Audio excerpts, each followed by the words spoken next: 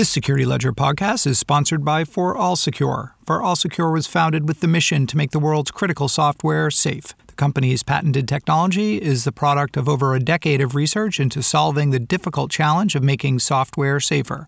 For All Secure has partnered with Fortune 1000 companies in aerospace, automotive, and high tech, as well as the U.S. Department of Defense, which has integrated For All Secure's Mayhem technology into software development cycles for continuous security.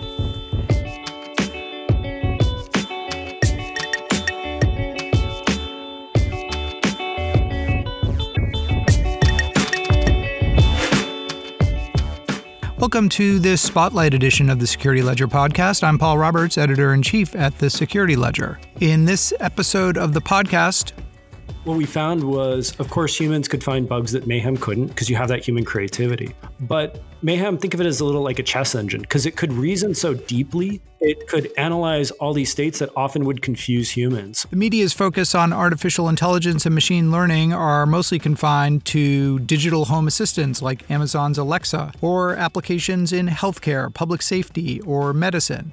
But artificial intelligence and machine learning technologies are having a profound impact elsewhere, including in the field of information security. One area that has seen rapid advancement thanks to machine learning and artificial intelligence is the tried and true practice of fuzzing, or testing software applications for defects and exploitable vulnerabilities. A highly specialized discipline, bug hunting is also very data and work intensive. That's driven bug hunters for years to look for ways to speed and automate the work that they do, discovering and testing for software holes. But our guest this week for the podcast, David Brumley, the Chief Executive Officer at For All Secure, says that machine learning is rapidly transforming fuzzing as a strategy and a tool, as advanced algorithms are being coupled with analytic methods like symbolic execution to model the operation of software applications and identify serious security flaws rapidly. In this conversation, David and I talk about the growing importance of application fuzzing as a security tool, and also about some of the complications that large-scale fuzzing and vulnerability discovery has created. My name is David Brumley. I'm the CEO of For All Secure. And you've been on the Security Ledger podcast, so welcome back to the Security Ledger podcast. But for people who didn't listen to our earlier podcast with you, tell us a little bit about For All Secure. For All Secure is a startup that's really trying to focus on changing the way we approach application security. It was spawned out of Carnegie Mellon University after about a decade of research, and then battle tested in something called the DARPA Cyber Grand Challenge, where the goal was to come up with fully autonomous cyber. And we've taken that technology and those learnings and built a product to try to really achieve our mission, which is to secure the world's software. And we believe a different approach is needed than what you would currently find on the market. We had a really interesting conversation last time you were on just about artificial intelligence, machine learning, and the various applications of that technology to the problem of cybersecurity, broadly speaking, application security, maybe more specifically. And since then, For All Secure has done some really interesting research and, in fact, used its platform to uncover a range of different vulnerabilities in really common open source libraries and components. Talk a little bit about the research that you've done and particularly kind of the methodology that you guys have used to find these vulnerabilities. One of the things that we're really interested in is when we're thinking about how to better protect our apps, can we actually use it to find improve real vulnerabilities in real software? So one of the things that we really big advocates of is something called next generation fuzzing. The way we've been really testing it beyond our initial work with the DARPA Cyber Grand Challenge is running against real applications. So we've run it against the Netflix style server and found new 0 days in that, which we've responsibly disclosed. We have one that I can talk about that we actually just got the CVE on yesterday in the OpenWRT router, which runs on a lot of, Soho routers that you could buy or install on your Soho router, to bugs in commonly used libraries. I can't talk about some of those because they're under the responsible disclosure 90-day policy. But that's really been our approach, is not just to do the research, but then say, okay, let's go find real software people run or that is mission critical. And is it finding stuff that no one else has found before? Let's just back up for our listeners who may or may not be application developers. So when we're talking about fuzzing, explain what fuzzing is as a method for finding security holes. Absolutely. So I mean, it's been said, just to back up a little bit, that software is eating the world, right? So we need to check and see what's eating software. And a lot of that is security in the actual applications that power our lives. And so there's this big question of how do we find improved vulnerabilities? One of the really hot, really great ideas that is coming forward and being used by a lot is called fuzzing. And what fuzzing does at really a high level is you run the application, or the fuzzer runs the application and then feeds it inputs. And it's watching the application as it runs. And it's trying to look for two things. First, did it trigger a vulnerability? And the second thing is, the next time it runs the software, how can it do better? And it does that by adding instrumentation. So you can think of this as like learning. The longer fuzzing runs, the deeper and deeper it'll get into your application logic and find deeper bugs. And the cool thing is, every result is actionable because you can just run that input that the fuzzer produced and show the application crashed or triggered the vulnerability. Vulnerability researchers have been using these types of tools for a while to, more or less, save themselves time and automate some of their work. Yeah. I mean, in late 1980s, Bart Miller tried Unix applications, and he found he could find like 30% of them would crash by just giving him random inputs. And then, fast forward over, 4 or 5 decades worth of research later. And we've learned that we can do a lot more than just throwing random inputs at it. But you still have this idea that you just give it an application, you don't necessarily need source code, and you can prove that there's these defects, vulnerabilities, security problems that have laid dormant for years. You're listening to a Spotlight edition of the Security Ledger podcast, brought to you by For All Secure. We'll talk a little bit about how the art of fuzzing has evolved, I think maybe from, the 80s or 90s, where it was just kind of throwing bogus inputs and seeing what happens. When we're talking about the types of fuzzing that you are automating, what types of strategies or techniques are you using?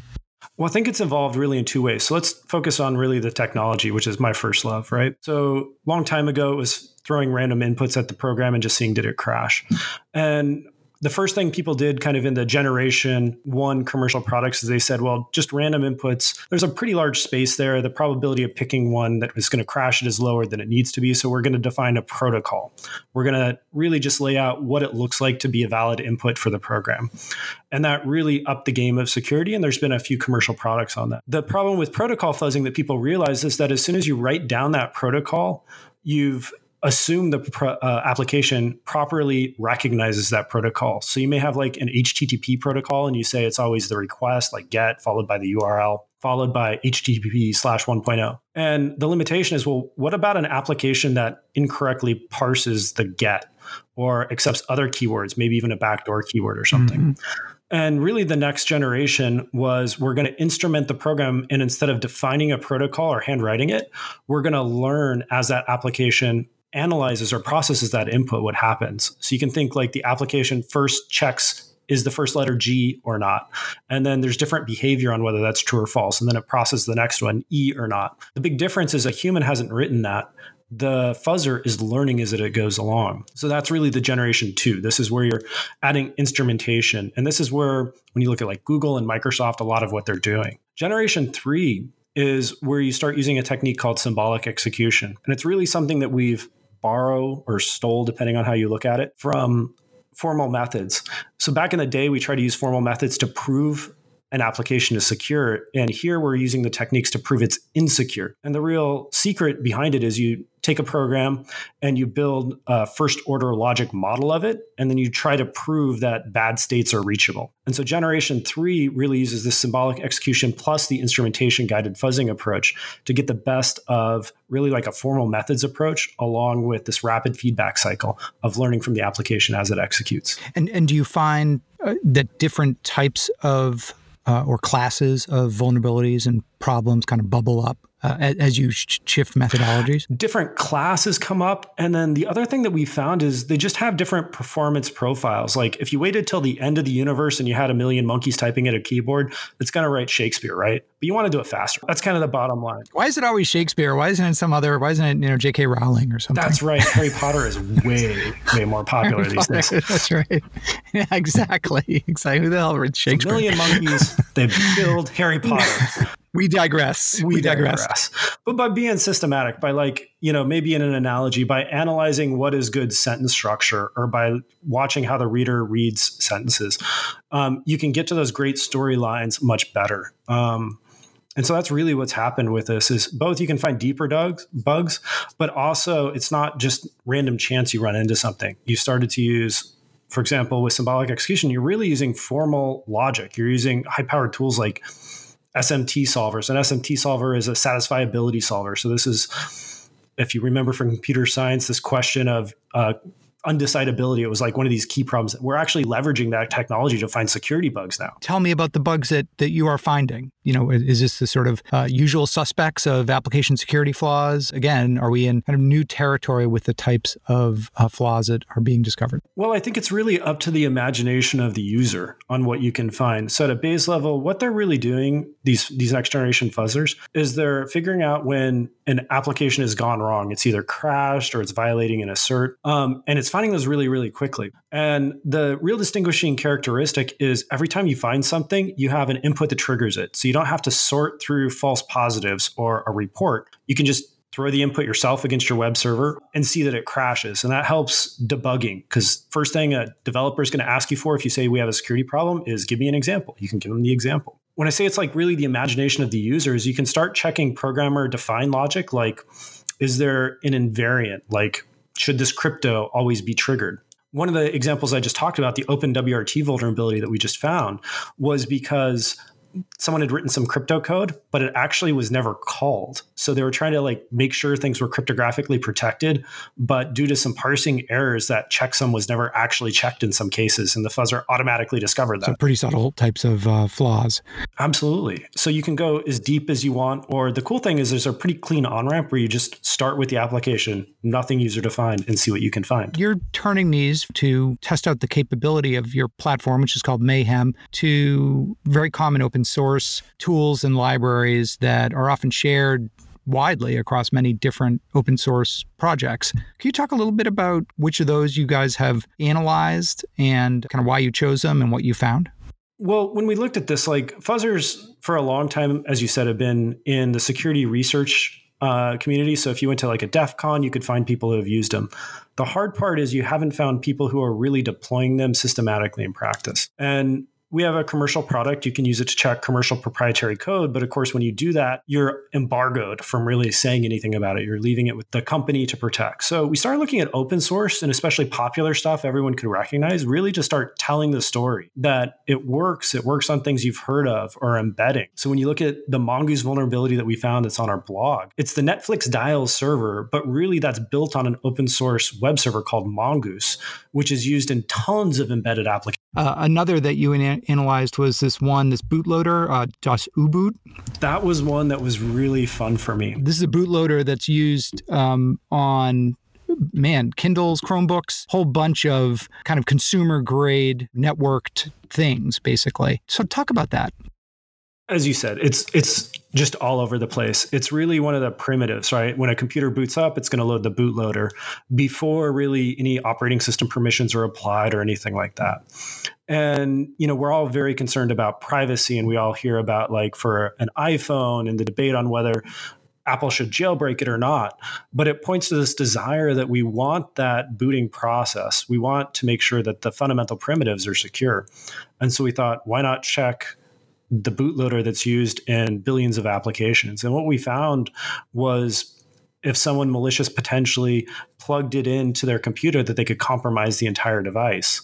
And we responsibly disclosed it and fixed it. And this wasn't a Google problem or an Amazon problem. This was software common to everyone who was using that bootloader, including those two companies. So if someone was to compromise this, they could gain access to those devices that people are depending on. And we thought that was important. Again, trying to tell the story of these tools that have kind of been in research, they're really important to start using in prime time because of these sorts of problems that have just gone unknown for years. Instead of just a security report that says it may be problematic, actually showing how you can do it is just that much more convincing. Okay, so I'm just going to read from your blog, and don't ask me to explain to the audience what these are. But among the things that Mayhem found in Das U-Boot, 5 divide by zeros triggered by invalid ext file systems and a Stack Overflow in the DOS partition parser.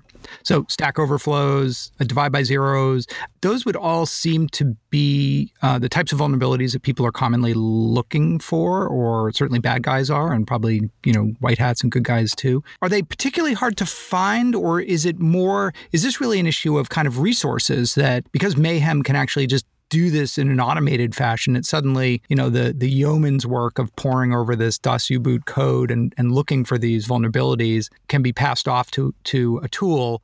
Well, a human can find them. We don't want to underestimate human creativity. I think the challenge when you say it's just a dumb programmer, I hear this all the time, programmers have to stop developing software that has bugs, which is impossible. Computer programs are just so intricate. Is when we first did the Cybergun Challenge, for example, Mayhem then played in the DEF CON hacking challenge. And for those of you who don't know, the DEF CON CTF is really the world experts. I mean, these are people who find 0 days that sell for hundreds of thousands of dollars. What we found was, of course, humans could find bugs that Mayhem couldn't because you have that human creativity. But Mayhem, think of it as a little like a chess engine because it could reason so deeply. It could analyze all these states that often would confuse humans. So I remember that there was a vulnerability Mayhem found and exploited that the team that won DEF CON that year missed. They even had noted this line of code looks suspect, but they couldn't convince themselves it was a vulnerability. So I think it goes beyond just, hey, a human could find it with enough hours. Humans aren't built for the sort of reasoning that a deep chess engine can do. And that's really the equivalent of fuzzing and tools like Mayhem and other tools people have out there. Right. Or like the chess that played Go, right? Where all of a sudden it was like playing Go in this way that nobody ever played Go before. It was just spotting these deep patterns that, even the best Go players hadn't recognized. It spots the deep patterns and also is just following the rules so algorithmically that people just get used to. That's just the way it works. And computers don't have those broken assumptions. I love broken assumptions. I think I'm going to have to start using that phrase a lot more. Happens all the time. Yeah, no, it is. Right? It's a well-turned phrase, both for application development and for other things as well, I think. So you mentioned that one of the things that you just, that For All Secure just secured was a CVE for a new vulnerability, newly discovered vulnerability in, OpenWRT? It's an OpenWRT. So we don't have a blog post up, so this is super early. What's the CVE? First of all, give us the number. CVE 2020-7982. So the description is a bug in the package list parse logic of OpenWRT's OPackage, that's their package manager, caused the package manager to ignore a SHA checksum. So what would happen is when you do OPackage and you want to grab a new package, the way it works is often it'll download those packages over HTTP, an unsecure connection, and often it does that just for load reasons. And then over a secure channel, it gets a checksum, and then it checks after it downloads, was that checksum correct? And what we showed is that you could provide a package with invalid metadata that would cause that checksum to never be checked. And that way you can inject malicious code. So the attack would come by way initially of that package. Yeah. So a typical use case would be a malicious actor has compromised an OPackage repository. That one's kind of bad because they could probably change the checksum. But if they man in the middle you, for example, for download, anyone on your network path, it's just over HTTP how it's downloading. So that's not too hard to do. They could inject a malicious package to own your system. And, Soho routers are often the central point of the house. And this is just, one of the problems. We have, I think, 1,000 bugs that we found internally that may or may not be security vulnerabilities. And then we're trying to go through and look at the higher profile packages and really go through that responsible disclosure cycle of getting the CVE and giving time for it to be fixed. So do you just have Mayhem running all the time and it's just spitting out new vulnerabilities? Yeah, we have it running on, I don't know, couple hundred to a couple thousand pieces of software at any one time. We're not alone in this problem. There's actually been blog posts on kernel mailing lists and from Google. When you start fuzzing, the rate at which you find bugs is so high that the CVE process doesn't really match it because it's so slow. Yeah. And so it's kind of interesting. If you look at Google, a lot of times they never even file a CVE. If you just went through the OSS fuzz results, their version of a fuzzer, you could probably find a lot of vulnerabilities that are actively being the software is actively being used and no one just noticed that it was a security vulnerability. I guess where does that leave us? CVE is kind of the nomenclature for, a vulnerability that you need to address. I totally get what you're saying. It doesn't surprise me that you've got this scale problem, right? That fuzzers are discovering vulnerabilities and the CVE process came up in a different era when there was a much lower volume. But where does that leave us as a security community and a vendor community and a customer community in terms of knowing that if there's something out there and discovered, there's a way for me to find out about it and address it? I think that's something we're still trying to figure out. So when you do a fuzzing, like any application security testing technique, right, you're going to find bugs, and some of those bugs may be vulnerabilities. And the old CVE process was really, there was a few people and they were submitting things and manually reviewing them, really trying to understand the scope of the attack, come up with attack scenarios. But when you have a process that's finding bugs, and I think it was something like 20 to 25% of them from OSS Fuzz from Google were actually vulnerabilities. They weren't just bugs, they were vulnerabilities. That manual process doesn't support it. And you don't want to have your workforce going back through and doing all that manual work. I mean, they're known issues. They're going to at least crash the program. So we're trying to think about what should we be doing here that's different, because that process just doesn't work. How do you determine if a bug is a vulnerability? So typically what you'd try to do is you look at the software, you'd figure out where and how it's used, and then you try to figure out what an attacker could get if they triggered that bug. But it's a little bit in the eye of the beholder. Like if you can hijack control of the program and install malware, I think everyone agrees, hey, that's a vulnerability, it needs to be fixed. Where it gets a little more iffy is, for example, if you just crash the application. A lot of security researchers will say that's not a vulnerability, that's just denial of service. But what if that software is running on a power plant or aircraft or a ship? Well, for that use case, it definitely is a vulnerability because maybe that service always has to be up. I don't think anyone really has it, but the word vulnerability or exploit really, there's some things we can all agree on, but a lot of it depends upon the use case. That's right. And you see also, for example, they're developing special CVEs just for medical devices, right? Because there's this whole notion of patient harm, because the consequences of failure are so high, maybe this needs to be 10 instead of just 5 out of 10, right? Yeah, absolutely. So one of the things we did at For All Secure, like in the DARPA days, is we had to show enough that we could hijack control to get points. But that was a little bit too close to offensive use for us to try to commercialize. So we decided to remove that from the product. And I think that's something that all of us have to think about is, if I can automatically come up with a full chain exploit, great. Developers are convinced it's a security problem, but that's exactly the side of tool you can use for offense. And so for us, we've gotten to this idea that you can prove the defect exists. You get CWE information about what type of bug it is. Is it invalid read that could maybe reveal sensitive data, or invalid write that you could trigger or create a full control flow hijack, but you don't go the full scope of proving it. So you bring up a good point, which is there is a lot of discussion and debate these days about the degree to which many very useful tools are, serving both offensive and defensive communities. I think of Mimikatz as an example, right? I think that's something that everyone has to wrestle with. And it's really a matter of degree. Labeling something as offense or defense doesn't really make sense because a lot of these things are dual use, as you said. This isn't a new discussion with security. We had this with cryptography, and I pretty much align with the cryptographic viewpoint. We provide technology that can do great things. And any technology that can do these sorts of things, there's people who are going to use it for bad and people who are going to use it for good. And the question is how much you want to enable that with things like workflow and so on. So RSA conference is coming up. For All Secure is going to be there. What are you guys up to, and what are you going to be talking about out at the RSA conference? Well, there's two things. So first, we're going to be in the Innovation Sandbox, so you can come and see us there. The second thing that we're doing is we have a little working group where we're going to start having a discussion with some of the fuzzing experts co-located around the same time. So February 25th. It really just is a bunch of people who are experts in the field talking about what they're doing.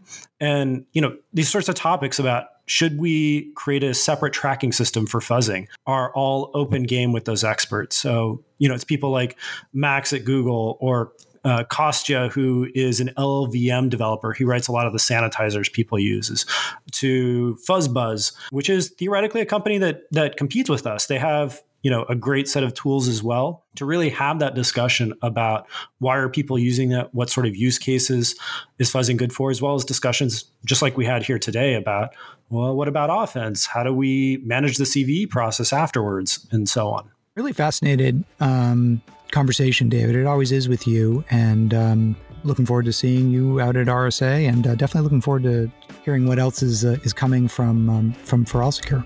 I'm excited to be there, and I'm really excited to hear from other people. So please do show up and have that conversation. David Brumley of For All Secure, thank you so much for coming back on and talking to us on the Security Ledger podcast. Thank you. David Brumley is the Chief Executive Officer of the firm For All Secure.